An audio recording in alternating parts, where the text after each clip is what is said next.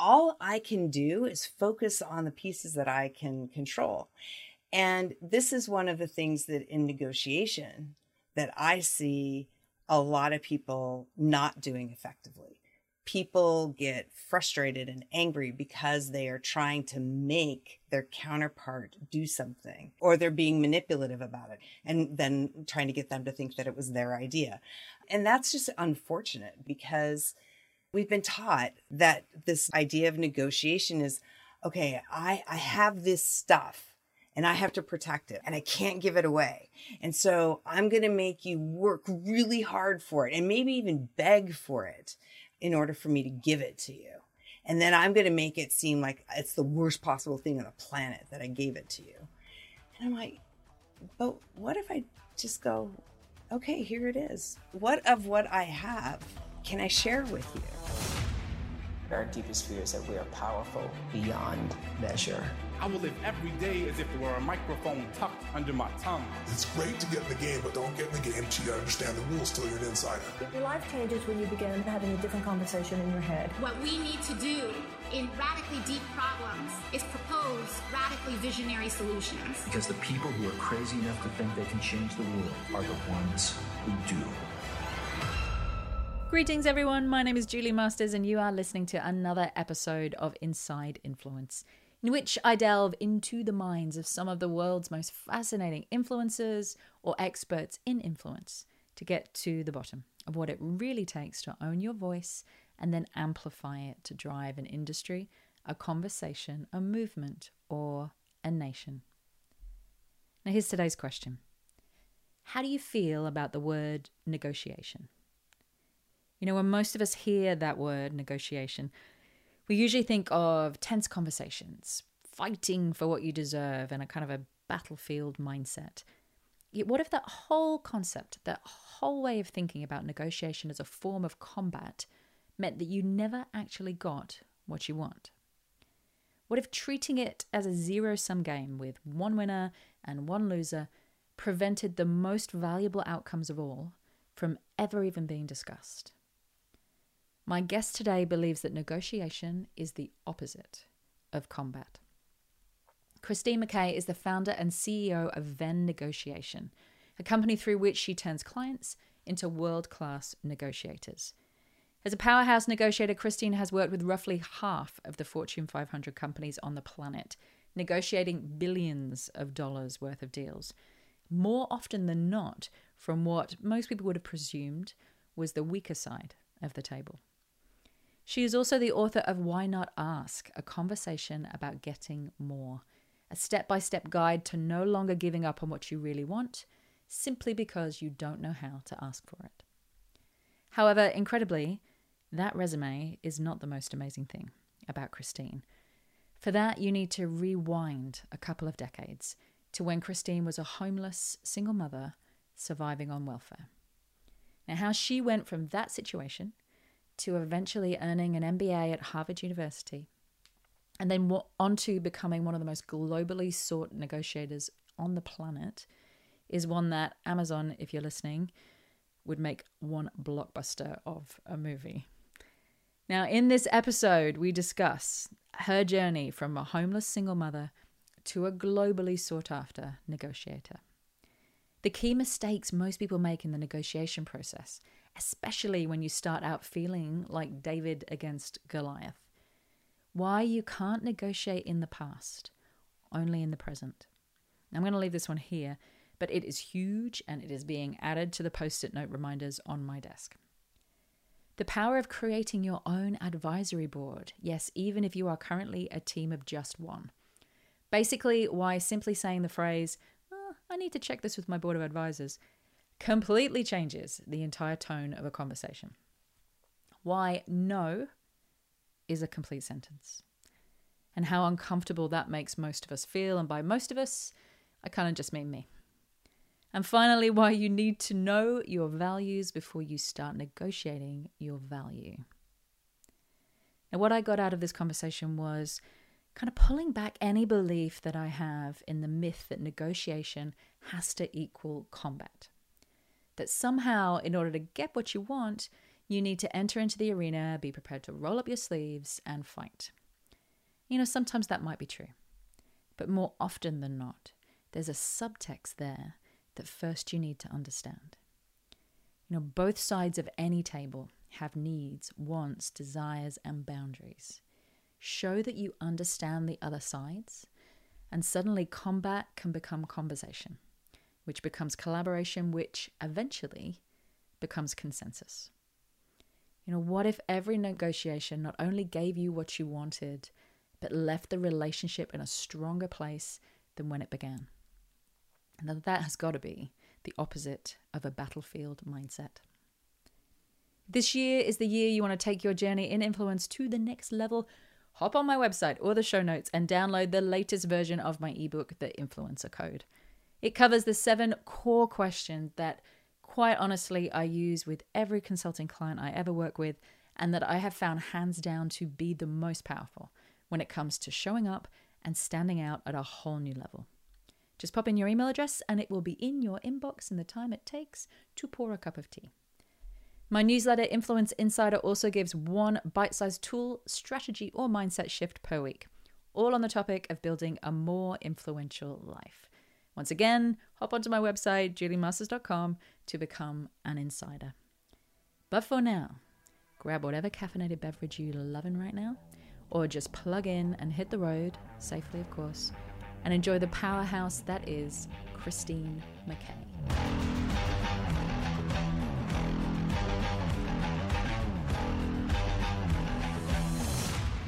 Welcome to the podcast, Christine McKay. So lovely to have you here today. I am so excited to be here. Thank you so much for having me. The more I went down a rabbit hole with your work, the more kind of fascinated and intrigued I became from your story to your skills to the things that you've learned. And so, enough of me talking about it. Let's jump into it. I'm going to kick off with the question that I always kick off with, which is there an idea right now that's having a lot of impact or influence on your thinking? And it can be related to your field of expertise. It can be unrelated to your field of expertise. Is there something that has just grabbed hold of you and won't let go? Yes, actually. And it is really about the role of emotion in business and in life. I feel that we spend so much time convincing ourselves to control or manage emotion instead of feeling the emotion and acting in spite of it. And so, and it certainly relates heavily into the work that I do, that spending a lot of time helping people understand emotion and being able to label it in a way that allows them to take action in a way that's contrary to perhaps to how they may have ever taken action before. So that's pretty exciting stuff for me right now. Can you give me an example of that in play? What emotion that may arise and what we would usually do versus what we could do with it?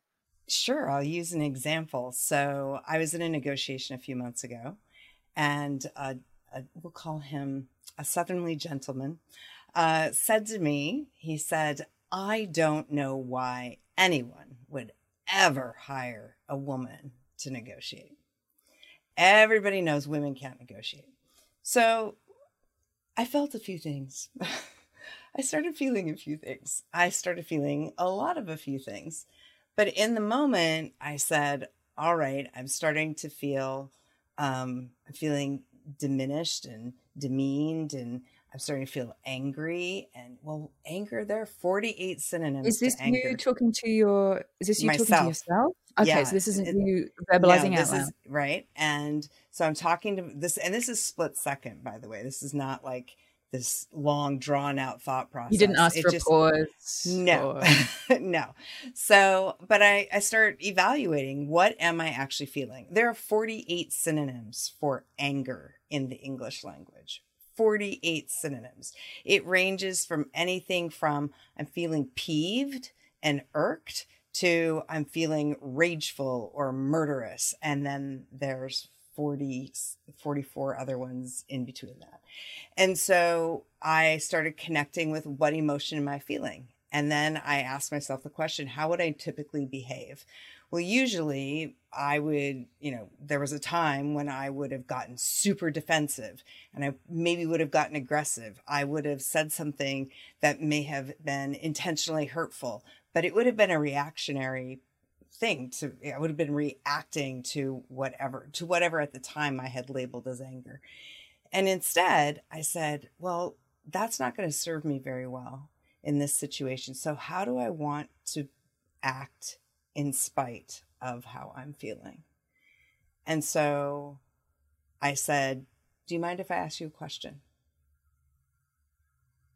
Right. So now I've taken myself out of my emotion and now I've engaged a completely different part of my brain. So I've gone from the back of my brain where the emotion center sits to the forward part of my brain where our logic center sits. So I've moved myself away from the emotion. So now I'm distancing myself from the emotion, and now I can choose how I'm going to act. So I asked a question. Do you mind if I ask you a question? To which he, of course, said, of course, fine. I said, what reaction were you hoping to achieve by making those statements? Ooh. And he, well, what do you mean? What do you mean? I said, well, they were inflammatory statements, and clearly you were hoping that I would react in a specific way. What way were you hoping that I would react so that I can decide now if I want to react that way or not? Or we can just assume this is a big mistake and we can move on. I want to pause you there because there was so much in there. So we've got the moving from the back part of your brain, like the primitive fight or flight. What is the emotion that I'm going to let hijack me, or that is going to hijack me in this moment?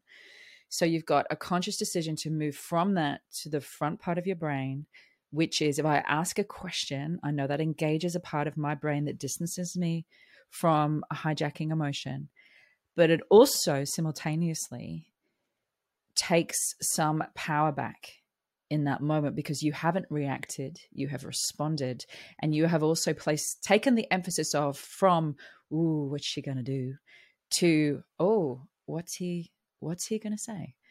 It's like that moment contains so much. It is, to me, it is the ultimate power. I mean, a lot of people in negotiation talk about the concept of power and leverage. And I was talking to somebody who is an investor in a company that sells to Walmart, a huge big box retailer, mostly in the United States.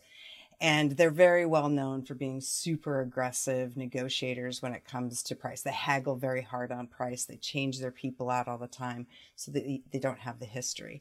And this particular investor said to me, he's like, well, I know that Walmart, we're taking a bath on this deal because Walmart has all the power and leverage. And my response was, Walmart has the power and leverage because you chose to give it to them. Power and leverage, in my experience as a negotiator for 30 years, comes from what I choose to do. I only lose power and leverage if I voluntarily acquiesce that. That's such a different mind frame than the mind frame we usually go into negotiations or high stakes conversations with, which is what will be taken from me. You know, the predominant thought, what will someone try and take from me in this room? And what do I want to take from them? So this flip from not what will be taken from me in this room, to what am I prepared to offer up? What am I prepared to willingly, abundantly, and consciously give? That's power, that's choice. And that comes with you can even feel the difference just watching you right now and listening to you. You know, there's a gravity, like you dipped into a gravity just then when you were talking that was amazing to watch. I'm going to keep going with this on this rabbit hole here. Talk to me about how you do that. So how you make that flip from what I'm scared to lose and what might be taken from me to what I am willing to give and what I want to create. So I always talk about how there are really only 3 steps in negotiation. And the first one is assessing. And there are three things that you have to assess in every negotiation. I don't care if you're negotiating with your spouse, your kids, or for a multi-billion-dollar transaction. These are the same in all of these negotiations. And the three things you have to assess are you, your counterpart, and the situation you're negotiating. You, them, and it. And one of the problems that most people have, right, is that there's one constant in every negotiation I've ever done, and that's me. I am the only constant. You are the only constant in every negotiation you have done. Your negotiations, my negotiations, succeed and fail based on what I do in those moments. We are not taught to analyze ourselves in a way that connects our physical response with our emotional response, right? So, like I said, people constantly say, control your emotions, manage your emotions. You cannot control your emotions. You cannot manage your emotions. Emotions are an involuntary response to previous experiences, but you can recognize those responses. The piece that people also disconnect is they don't recognize that the body has muscle memory. Well, I can sit and go, oh, dang it. My face just contorted into that look that my mother does. Oh, I hate that look on my face, right? I can do that. I can sit and go, oh, I shifted. My left shoulder or my right shoulder is slightly higher than my left shoulder. Oh, that means this normally, right? That's a behavior response. Or if I get really nervous, I'll play with my fingers all the time. My fingers constantly are moving. I'm one of those people that pump their feet all the time, right? So I pay attention to the physiological response that my body has from muscle memory to the emotion that is being expressed, so that then I can be aware. Because depending on who you ask in martial arts, some people say the head leads the body. Some people say the hips lead the body, but there's a part of our body, heads or hip, either one, depending on who you are, that lead the rest of the body. You can watch somebody at their hips or at their head and you go, oh, they're going to move left or they're going to move right? Well, the same is true with emotion. Our face registers the emotion before we even notice or aware that the emotion is coming, right? So if we learn to recognize the physiological response, Paul Ekman he's like the father of micro expressions, right? And people have studied expressions and body language and all of that stuff for years now. And if we get good at understanding how our body projects our emotion, then we can start to recognize, oh, dang, my face just did that mom look and I don't like that mom look. I'll even make fun of myself when I'm in a negotiation and say, oh, I'm so sorry. My mom look just came out. Let's talk about that for a minute, right? Because why not make it a levity? Why not make it funny? Why not make it, it's like, okay, my mom has a really severe look sometimes. I'm a very intense person. I can look very severe. Well, let's just acknowledge that. Let's laugh about it and say, now what are we going to do about this thing that caused me to have this mom look, right? And how disarming would that be? Like if I was in a negotiation with you, if I had come armed, which again is another conception about negotiation, come armed. If I've come armed and suddenly we're laughing about your mum face, there's a momentary dropping of arms that happens there. Absolutely. And how amazing would it be if we quit showing up armed for a negotiation and we sat down prepared to have a conversation about our relationship? Because that's really all negotiation is a conversation about our relationship. This interview is a conversation about a relationship. A multi-billion-dollar transaction, the Elon Musk deal with Twitter, is a conversation about a relationship. One can argue whether it was effective or not, but it's still a conversation about a relationship. going and buying a cup of coffee from your favorite coffee shop is a conversation about a relationship. And I cut my teeth on negotiation in Southeast Asia when I was in my mid and late 20s, at a time when there were just no women anywhere in business in Southeast Asia. And I had to learn how to become effective without making a lot of noise, without going in like a bull in a china closet, without being the stereotypical American, let alone the stereotypical American woman at the time, right? I had to find a softer way of doing it.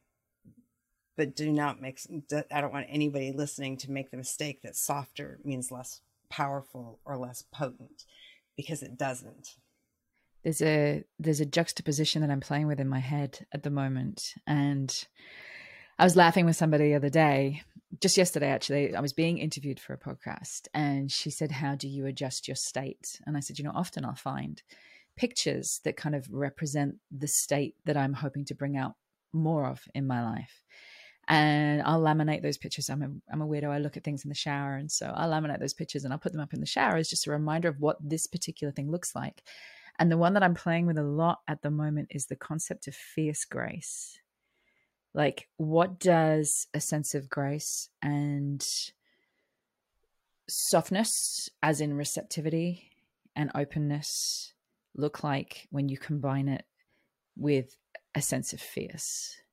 And that is, I think, a very unexplored territory, especially, I think, well, actually, no, I was about to say especially for women, but I think, for women, one side of it is unexplored. The fierce side is predominantly unexplored. And for men, I think the grace side is potentially, predominantly unexplored if you look at cliches.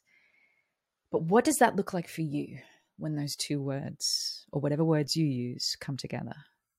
I love those two words together. I think that I've been going on a really interesting journey the last little over a year now. And I've had to find, I was never very good at grace. I wasn't shown a lot of grace in growing up. I didn't have a lot of role models around grace. And it's been a beautiful journey to explore what grace means in my world, and letting go, not fighting. I mean, I when I think of that that term, fierce grace, I think of myself kind of always. I used to always try to swim against the current. It was always this like fight, man, and if I wasn't fighting for it, it wasn't worth having. That was what my mentality was. And then I just hit this point where I was just exhausted from that. It was just like, this is just draining. And somebody who is both a friend and we were colleagues, he said to me one day, he's like, why do you just fight us? Why do you fight so hard? And it just stuck with me. And so about almost a year and a half ago, I was like, what happens if I stop swimming against the current?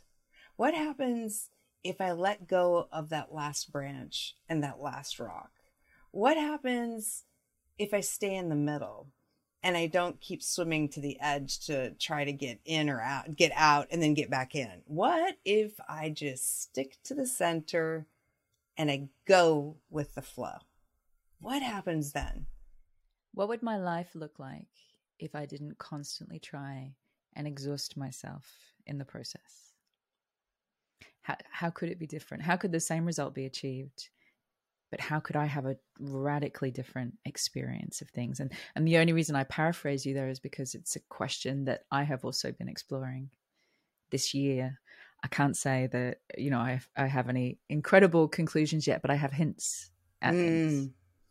When I think about it, I'm falling in love with the journey and not caring about the destination, which, as an entrepreneur, we have our goals, and trust me, I have my goals sitting right in front of me. I have sales targets and, all this kind of stuff. I have all that. I have my vision of where I'm going and all that. But to be honest, I have no control over whether somebody buys something from me or not. That decision is not in my control. All I can do is do marketing, do sales, get good at that. All I can do is focus on the pieces that I can control. And this is one of the things that in negotiation that I see a lot of people not doing effectively. People get frustrated and angry because they are trying to make their counterpart do something. They're being manipulative about it, trying to coerce them into doing something, and then trying to get them to think that it was their idea. And that's just unfortunate to me, because we focus so much on one. We've been taught through movies and politics and books and all sorts of things that this idea of negotiation is, okay, I have this stuff and I have to protect it. I have to hold it really, really close to me, and I can't give it away. And so I'm going to make you work really hard for it, and maybe even beg for it in order for me to give it to you. And then I'm going to make it seem like it's the worst possible thing on the planet that I gave it to you. And I'm like, but what if I just go, okay, here it is. What of what I have can I share with you? What can I share with you? I've had amazing experiences, incredible growth opportunities, amazing and frustrating mistakes and failures, right? There are tons of lessons in all those. What if I share them? What might happen if I connect with people who are equally open to sharing? And some of that includes monetary compensation, some of it's ideas, some of it's customers, but it all boils down to relationship. And also that what would happen, like I can't control whether you buy from me. I can't control whether you like me. I can't control whether you agree with me. I can't control whether, what you do. I can't control any of those things or what you say. But what I can control is whether or not and how fully I show up. Whether or not and how fully I show up, and how much I'm prepared to give in that showing up. And that flip from what I can't control to what I can control, how fully am I willing to show up here? That to me is, interesting, the parallels between your world and mine. That to me is the fundamental question that lives behind all of influence. Whether I am and how fully I am prepared to show up here. And I was just going to say, and I'd add in how curious you are about the other people who are showing up as well. Yes. All right. I want to just change tack here for a second. There's a question that you asked. I think it's on the back cover of the book. I'm not quite sure where I read it, but I loved it. And it said, how many times have you given up on what you really want simply because you didn't know how to ask for it? And I think for the majority of us, the answer there is many, many, many, many times. And it struck me that there's probably two parts to that. There's firstly determining what you really want. And I see this happen a lot because I get to be on both sides of the negotiating table, right? Like I get to be the person who's negotiated with my team, with suppliers, with clients. And I also get to be, the person who negotiates. And I'm amazed by how many times people actually don't know what they want. They'll turn up with a litany of all the things that they don't want. But if you ask them very clearly, what is it that you would like? What is it that you want? They can't tell you. What they want is just what I want is not those things, which just leaves us with a billion options to explore. And no guidance on where to go. How do I call them clean requests, and that's just my language. I try and go to any conversation, any relationship, negotiation with some clean requests. Here are my requests. and it takes time to work those out. How do you help people work out what they want, what their clean requests are? Well, it's really about, it's a series of questions, right? I mean, we ask ourselves why all the time, which when we ask ourselves why, we put ourselves kind of stuck in the past. We're back kind of in something else. And so we're really big on asking, what might we do? What we're all about kind of exploring possibilities before we ever get to the negotiation table. Now, my experience is that 70 to 80% of my time is spent in preparing for negotiation. It's spent in this assessing phase, because the more confident I am about what I know about myself or my clients, and what we want versus what we need, because there's a big difference. People will often ask barely for what they need, end up with less than that, and then wonder why they're not successful, because we just have this thing about asking for what we really want. And it's wrapped in a whole bunch of different fears, but it's really about, what do you think you want? And then digging deeper around how, if it's like, let's say, there's concessions you're looking for in a negotiation for product or software or something. It's like, well, how are you going to use it? What are you going to use it for? Who's going to use it? When are they going to use it? Right? It's simple questions. How, what, when, where, and we can talk about why later. I'm not a huge fan of why, because it does stick people in negotiation in the past. And you can't make negotiation when somebody's stuck in the past. You can only do it when they're in the present. But it's how we have to dig into those questions. We have to be curious about ourselves as much as we are our counterparts. And that curiosity is something that we're not taught to explore. It's like, oh, I need 1,000 licenses of Office 365. Well, who's using Office 365? How are they using it? What are they using it for? When are they using it? Because it's a big agreement. What can you negotiate in that, right? And if you don't understand those questions, the how, the what, the when, the where, the who, then you can't negotiate. I had a client, and also a friend, who runs a machine shop, and they manufacture really tiny parts for the space industry. So they have parts on the Challenger, on the Challenger. They had them on all the shuttles, the International Space Station, Perseverance, the Mars rover, the whole 9 yards. And they're little tiny things. They're just incredible what he does. And he does business with all the major big monolithic aerospace defense companies. And one of them sent him a contract. And they wanted him to produce X number of units. They wanted to be able to expedite it at their whim at no additional cost. He'd have to pay for the shipping costs, additional shipping costs. He'd have to store them and have inventory. It's like, do you do raw material and store that? Do you pay to have somebody manufacture it and store the finished goods? What do you do about resources? I mean, all these things. So we decided that the most appropriate strategy was simply to say no, because we knew what we wanted.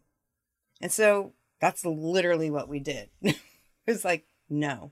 I'm going to stop you there, because I don't know what stage his business is at, but I'm assuming there was some degree of fear in saying no, as there is with anybody who has a business, who has cash flow, who has, even if you don't own your own business, has any kind of KPIs that you need to meet. The idea of saying a flat out no comes with a whole bunch of fears about, what if I never get this opportunity again?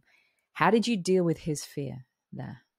So he and I know each other very well. So with him, it was fairly easy, but you are correct. For most people, it's not. For most people, especially when you're talking revenue, it's, oh my God, if I ask for that, they're going to go away. If I ask for that price, they're going to say no and they're going to leave. Right. And there's this huge fear around that. But the way that I say it is that, and what I believe is that no, except in sex, when no means no, no is an invitation to ask another question. No, rarely when somebody says flat out no, including us in that situation, We weren't necessarily saying no to 100% of what they were proposing, but there were elements of it because we knew what we wanted that we were saying no to. And that's what happens, is that a lot of people hear no and they stop. When the next logical thing to do is to say, oh, okay, what specifically are you saying no to? And is that what happened? Exactly. And so when you went back, I'm curious here. When you went back and said the no, what did that no sound like? Did it sound like a very polite one-line email that said, having explored your contract, we have to decline? Or was it a list of things that you were a no to? Like, how much depth did you go into on your no? So I find that when I negotiate with really large organizations on behalf of small businesses, which is what I love, David and Goliath negotiations. And so I do this is a common thing for me. There are times when, given the nature of the organization, given kind of how they've been trained, that simply typing N and O with a period after it is sufficient. Because, I'll say no. I've done this with a lot of big companies. And usually the person on the other end of that email, they have an obligation, because it's usually a procurement person or somebody in risk management, maybe an attorney. They have an internal client. They have an internal customer that they have to answer to. So if I say no, right? If I say no and I offer nothing else, and that client reaches, and that procurement person reaches out to their internal client and said no, then their internal client's going to say, well, so what are you going to do about that? So I know that my saying no is not the end of the conversation, even if it is for the moment. Time is a strategic tool in negotiation. Time is an awesome thing to use as part of your strategy. So you can say no, and then you just sit and wait. It is amazing how uncomfortable my body feels right now. As someone who, call it British, call it whatever you like, someone who has been taught to be incredibly polite, I would have to say, dear such and such, thank you for your interest and opportunity. I have read your contract, and although I appreciate everything that you have done for me to date, I will have to respectfully decline on this occasion. Please stay in touch. Best wishes. That, and even when you were just saying the word N-O full stop, I'm like, I literally feel my shoulders. I saw. Yeah. Yeah. I can feel, I don't know who it is, my parents, my teacher, or whoever, just like mentally slapping my hand in that moment, and I would feel rude. I would feel very rude, and like I was damaging the relationship in some way. So in all of these cases, in every case that I've done this, it's well into a conversation that has been happening. So we're not talking about that kind of a response when you're initiating a conversation. If you think about a relationship, it has a life cycle to it, right? And the negotiation part of the life cycle is just one piece of a long relationship, right? I've been married to my amazing husband for almost 30 years. And the deal that we negotiated at the beginning of our marriage is not entirely the same deal we have today, because our lives have changed. We're different people. Kids are growing out of the house, right? But we treat our businesses as if, oh, I have a contract, therefore that is the contract. What? No, these were all relationships that existed before. So there was a relationship, and we had been working with these individuals over time. So we knew each other. It wasn't like it was just the first interaction. So we knew I knew these individuals. We had been on many, many conversations. We had hundreds of emails going back and forth, and they hit a point where they pushed up against a line that was just we were not willing to cross. And the most expeditious way of dealing with it was simply to say no, and then let them figure out what they were going to do to respond. I wasn't going to sit and negotiate against myself. I was going to wait for them to come back to me with, and they did. They came back in every case. They come back and say, what do you mean no? Is usually the way that works. What do you mean no? Right? My internal customer is going to be really ticked off that you said no. And I'm like, well, I can't help that. But the answer is no. We've told you these things before, or we've been over this multiple times. And, what do you expect us to do in this situation? There's all sorts of things you can do. But there's power to that, right? Like that notion that no is a complete sentence. No is a complete sentence. Stop talking. Sit still. Like, claim your ground, own your ground. There is incredible power to having no be, however uncomfortable it might feel, having no be a complete sentence in any relationship. Like, no, here is a line. Here is my boundary. You just met it. You face planted into it. And it's as strong as you thought it was going to be. And so therefore, how about, you take a step back, I'll take a step back. Now you know where it is. And now we can keep talking if you want to, based on this. There's a gravity to that. I want to go backwards a second with you. And, you've negotiated billions of dollars worth of deals in the boardrooms of nearly half of the Fortune 500 companies. You've got an MBA from Harvard. And I think it would be really easy to sit down. If I were to say to someone, sit down and write the plot line of your life that led to that moment, I think most people would think that would be a relatively simple thing to do. And I know for myself, I would have got it totally wrong. And I think that most people would have got it completely wrong. Your journey on this path started out very, very differently. You were a mother of 3 living on welfare. And that's what brought you to this mastery that you went on to obtain in negotiation. Can you talk a little bit about how that experience led you to where you are now? It is the reason why I am where I am now and why I do what I do. When I was 19, I found out I was pregnant, and I just lost my job, and I got evicted from the trailer that I was living in. And I decided I couldn't make decisions for myself. I'd had a really promising high school career, as all sorts of things, awards, the whole 9 yards. But then I made this, then I found myself in this situation that at the time was, a terrible situation to be in. And so clearly I'm not capable of making good decisions for myself. So I abdicated my power.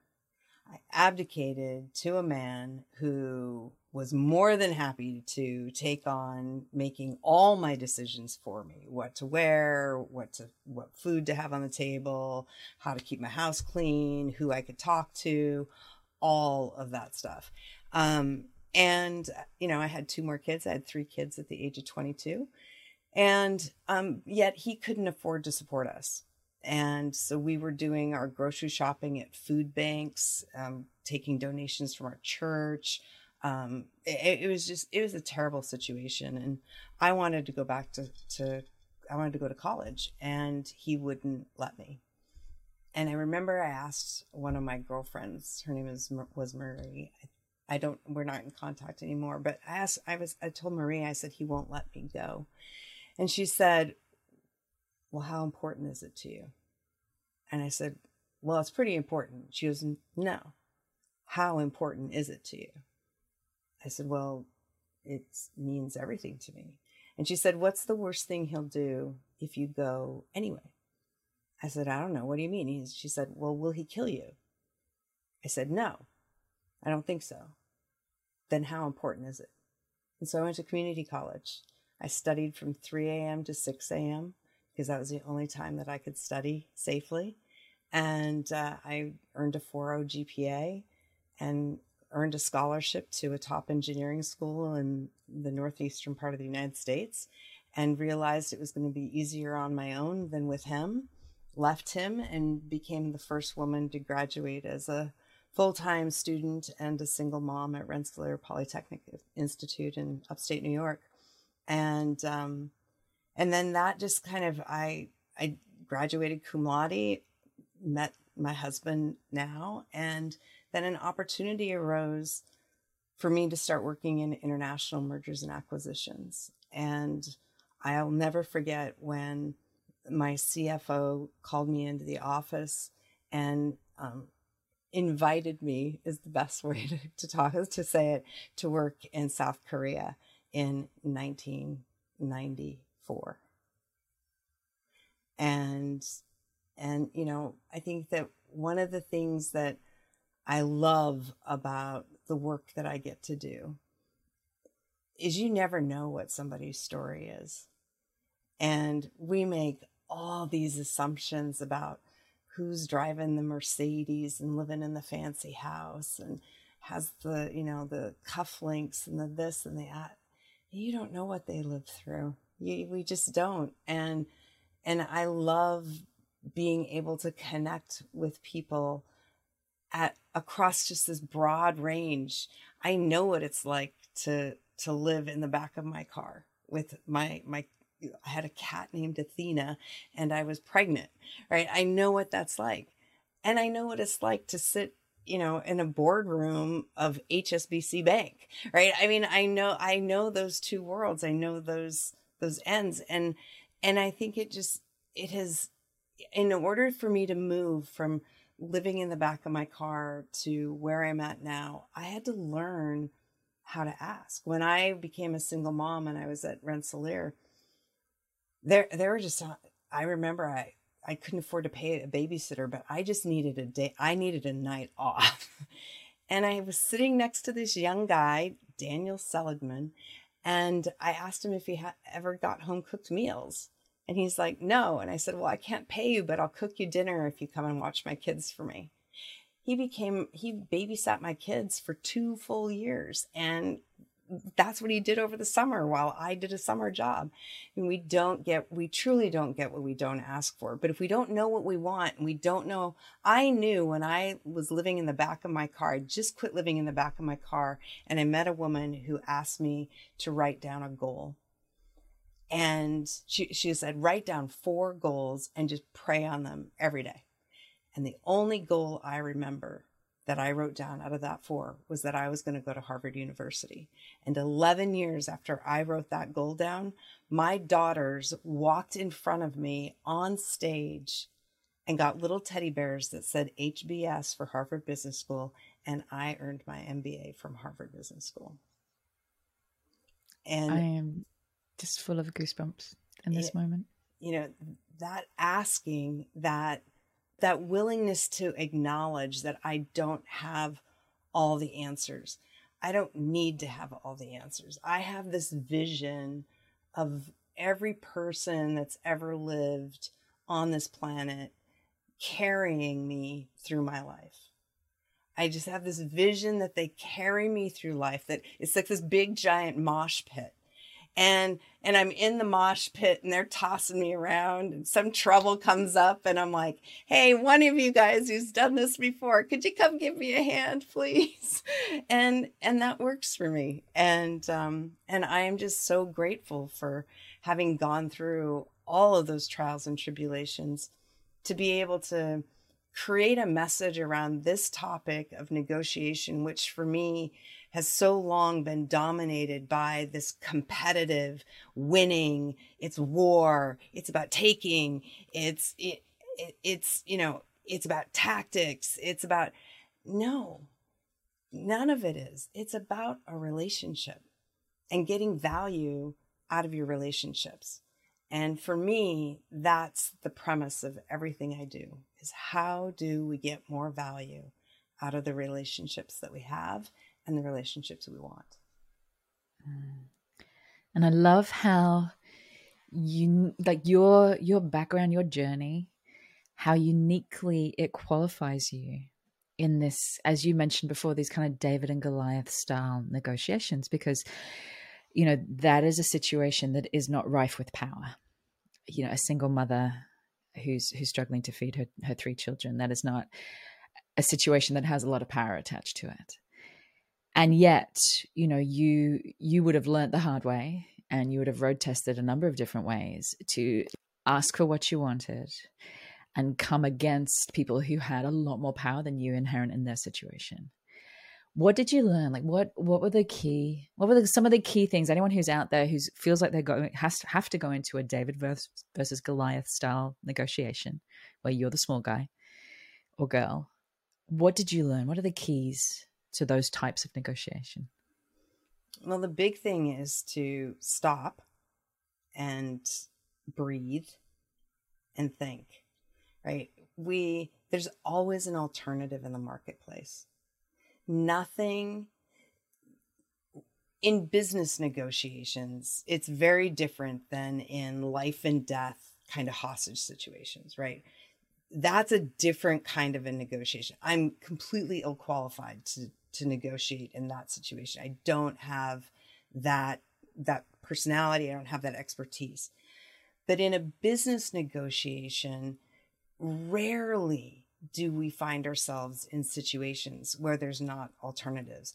Heck, even if Elon Musk didn't buy Twitter, if in the United States, Albertsons and Kroger can't merge in the two huge, humongous grocery chains, there's still alternatives in the market.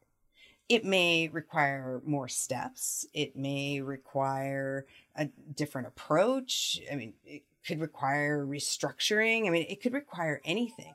But one of the challenges is that we get fixated on an outcome, right? We think that there's only one outcome, and we define a negotiation by the deal being signed or the deal not being signed. That's a terrible metric to evaluate your effectiveness as a negotiator. In the United States, our courts are littered with deals that were signed and at one point considered good deals that turned out to be absolutely horrific negotiated relationships, right? And so if you are the David going to have a conversation with a Goliath, really understand who you are, what you want, where you're trying to go, what capabilities you have, what gaps you have, and how you want to fill them. Know who you are. Know your values before your value. Know your values before your value. Because if you know your values, then nothing that happens in that conversation is going to take you away from that. And you'll start to use it as a metric to go, oh, this is the wrong deal for me. And then spend time getting curious about your counterpart. Even if you are a small player, right? You can craft deals that appeal to the strategic direction of a bigger organization. Or maybe that super monolithic organization isn't the right deal for you. And maybe working with somebody who's one or two steps above where you're at in business is a better option for you, because you can grow together, right? The biggest thing that messes up negotiations is always ego. The ego has got to be put aside. And if you're somebody like me, who at one time that was really hard, that I wanted to see the negotiation as competitive. I paid the price of seeing negotiations as competitive. I lost relationships. I was early in my career, after not so much really early when I was hungry and learning, but then I kind of hit this, where I was kind of the thing. I was like the person. And then I got arrogant about what I was doing, and I got kicked down a peg or two or three, and I'm so grateful I did. I've recovered from that and have grown immensely. And you've got to put your ego to the side. And if you're somebody who can't do that, then I'll tell you right now, you're not the right person to negotiate that deal. If you cannot put your ego aside, you need somebody else to step in and negotiate that deal, because you will screw it up. How do you define ego for me in that moment? Because I think we understand the word ego in many different ways, right? Ego is arrogance. Ego is a sense of identity. Ego is attachment. So when you're talking specifically about negotiation, what's your frame of reference for the word ego? So it's really kind of, it's the, we have to do this deal. It's the, I'm the only person who can do this deal. It's my way or the highway kind of thing. It's, it's, this is the only alternative. It's anytime I hear somebody speaking in superlatives, in most, best, worst, least, more, anytime I hear superlatives, my alarm bells go off. Because if somebody's talking in those terms, it means that they have attached themselves to the outcome of that deal. They're no longer curious about what the possibilities could be. They're done exploring. Now, in a negotiation, there does come a time where you're done exploring and you make decisions. But acknowledge that, oh, we're in decision-making mode now. But so if somebody's talking in superlatives, that's usually a dead giveaway that there's a massive amount of ego involved in that. How do you deal with, or have you learned to deal with other people's egos? I'm going to use the word bullies now, and I think, as a term, it can be massively underexplored and lack a bit of, the cliche lacks a bit of depth. But we've all had moments where we go into a room to negotiate and we get railroaded, talked over, diminished, shouted at, shut down. How do you deal? Because you specialize, I think, in those moments, from what you have learned and what you have been through, and also your skills and talents. I feel like you're the person I'd want to have next to me in those moments. How have you learned to deal with them? Do you shut the whole conversation down, leave the room? I'm assuming you now no longer go into battle in those moments. What do you do? So it does depend. It depends on the person that I'm negotiating with and how far into the conversation we are and what kind of relationship I have. But one of my master skills is using questions to deflect. So usually if somebody is being a bully, there's a very tiny percentage of negotiators who actually are bullies, who actually get joy from annihilating their counterparts. I've negotiated with some of them. They are not fun to negotiate. And as soon as I said those words, somebody came into your mind because you got a little smile on your face. And you see that on my face. and that's true for everybody who's listening to that. As soon as I said those words, you know who I'm talking about. You know somebody who fits that description. The problem is that we've kind of created this, we've romanticized this image of the negotiator who goes in and takes it all and wins it all and, gets to be an asshole. And we forgive them. We like having an asshole because, we got to have somebody to, have as an enemy. We're Elon. Oh, that's right? how we get wartime presidents, right? Or wartime prime ministers. Exactly. And that's where the strategy and the tactic of making a situation sound like war means that we end up with leaders who in certain times and situations are not best suited to what's required. Exactly. And, so what I do is the thing that I've developed a master skill in is using questions to determine, is this person really a bully? If yes, then I have to decide with my clients, do you want to do business with a bully? Right? Go into it knowing right? Or is this person behaving out of a fear or trauma response themselves? Has something happened in our conversation that activated their fight or flight mode, right? And so then I'm using questions to explore more deeply what just happened. And depending on the level of my relationship with that individual, it could be as direct as, I sense that I just said something, or that you're not reacting very well to what just happened. Do you want to take a break? Do you want to talk about it? And then we kind of move on from there. Sometimes I'll see it and then I'll I'll say, okay, let's change directions and bring up a completely unrelated topic and move into a different direction, and we'll table that. And sometimes I'll be direct and say, let's just table that for right now. And I'll take it on me. I'll say, I'm thinking that I'm not really excited about how I said that or how that came across, and I can't find the right words right now. So is it okay if we just come back to that one? Right. Oh, can I put a pin in that and just go there for a second? Because again, there's a lot in what you just said. There's a humility, which I think when you show a level of humility in a room or in a relationship, it opens the doors to a reconnect. There's also a willingness to say, I don't know if I did that right. I don't know if I did my intention justice.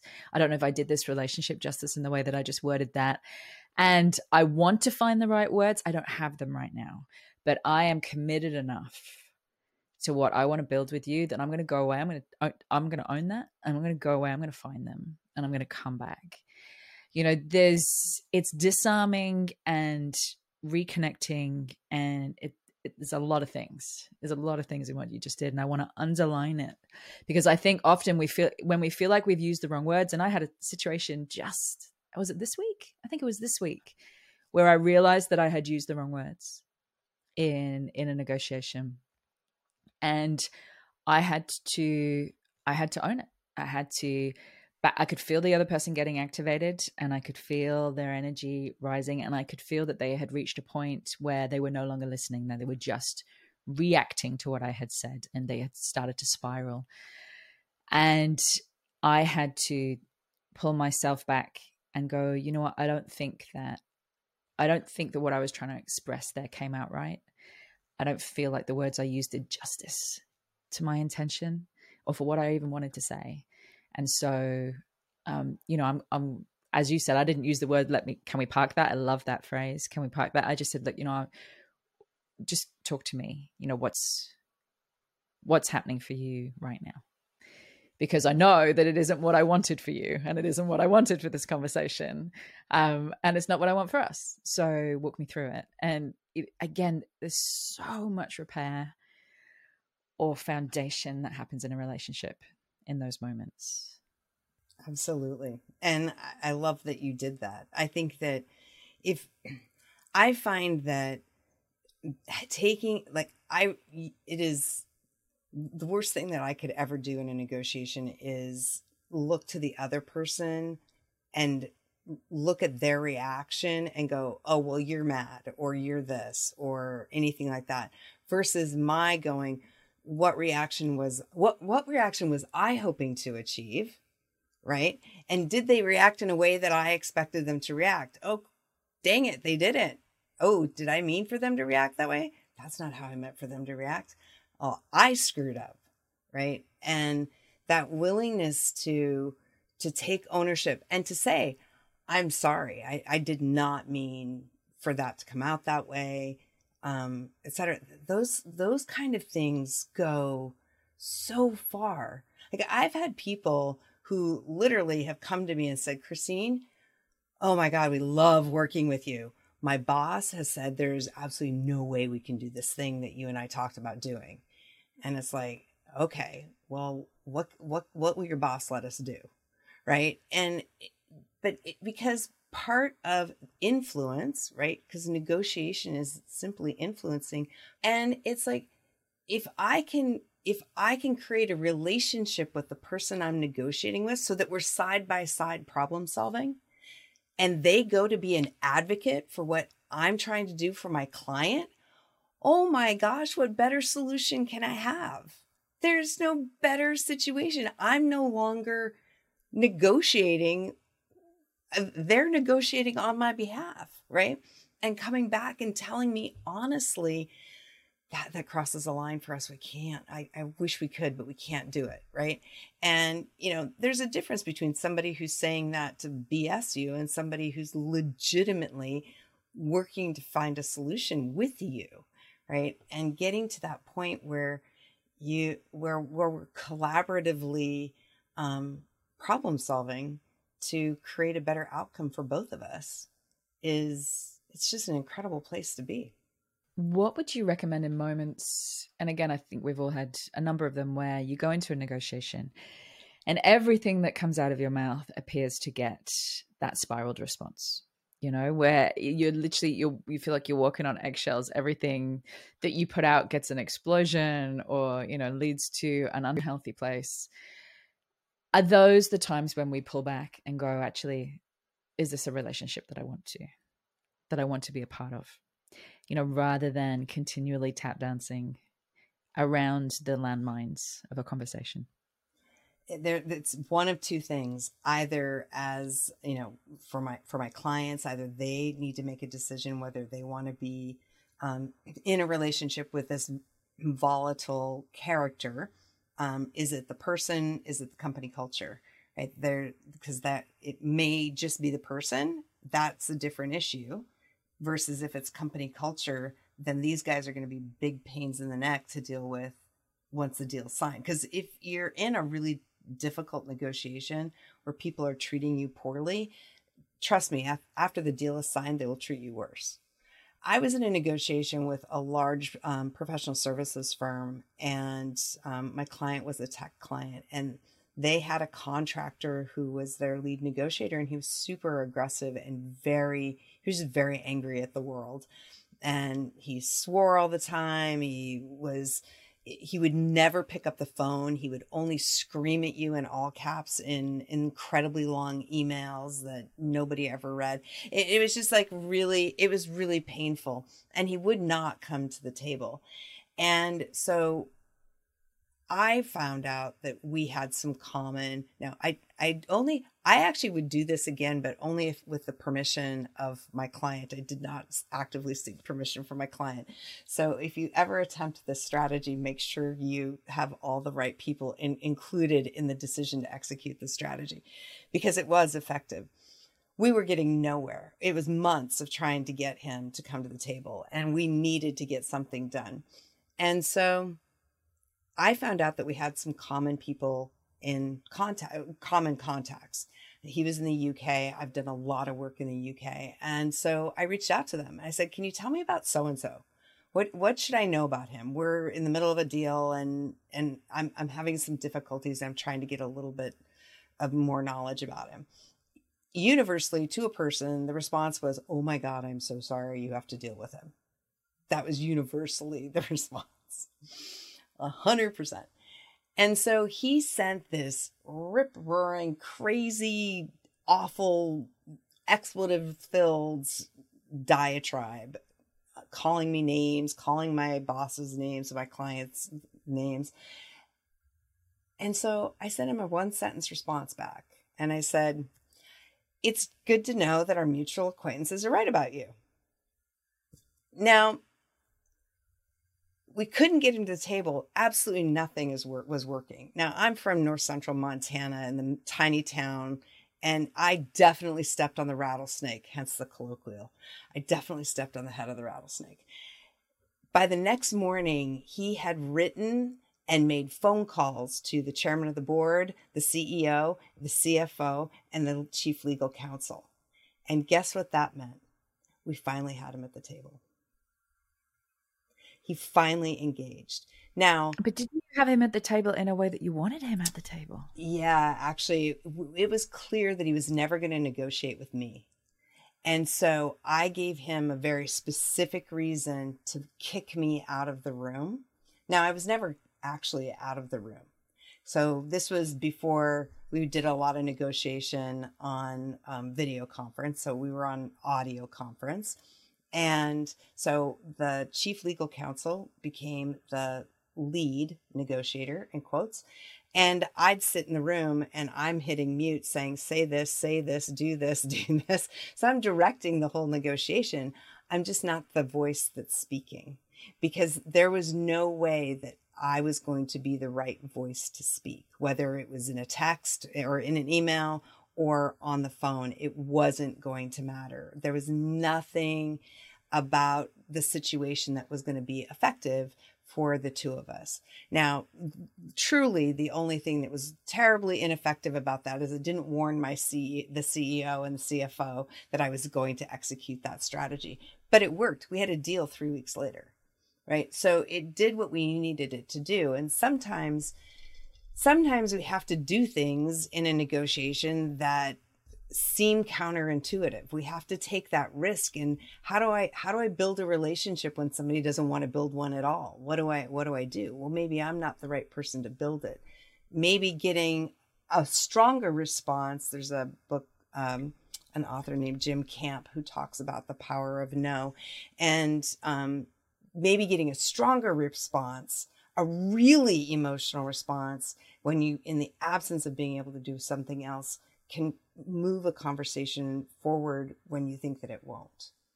What I'm also taking from that is that the acknowledgement that sometimes I'm not the right person to have this conversation. And I know that there are many negotiations in my career history that I can tell you for a fact I went in to do it by myself, and I would have been far better off getting somebody to go in there and speak for me, getting another voice that didn't have the same associations, attachments, dynamics, history, to go in there and cleanly run that, as opposed to putting myself and that relationship in that situation. So, you are not always the best person to be having these conversations. Definitely not. And part of being effective is knowing when you are not the right person. And, to be honest, like, most CEOs and founders should not be negotiating.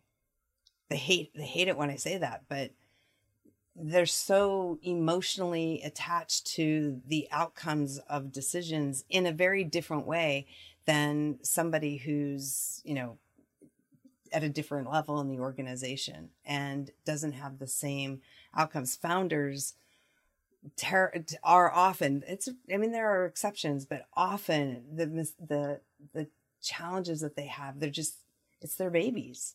It's really hard to negotiate when you have given your blood, sweat, tears, mornings, nights, weekends for the last X amount of time to building this thing, and you want it to be right. You want it to be perfect, but relationships are messy. Relationships are never right. They're never perfect. They're always messy. And I don't care if you've got a contract or not. And also to speak on behalf of the founders, when you are a founder, or let's just say a leader in any capacity, but especially a founder, everything runs from your energy field. Everything, your team runs from your energy field. The opportunities you attract runs from your energy field. If you have a family, that runs from your energy field. Your number one responsibility is keeping your energy and your vibration as high as it can be, because it feeds all things. And when you get embroiled in a long and protracted and potentially hostile negotiation, it's a leak you cannot afford. Not only are you not the best qualified to do it, but it's just a leak you cannot afford. And to send somebody else in there on your behalf means that you can keep your energy where it needs to be to do the positive things and to attract what you're looking for, as opposed to arguing about what you don't have, which is a leak. Mm-hmm. Well, and you raise a part of what you said there is when we are the founders, we tend to think, it's very hard for us not to think of, okay, this is what I have and they're coming to take it, right? It's really hard for us not to. So we end up being in a scarcity mindset. And we also lose a very pragmatic tool in negotiation, which is an escalation path.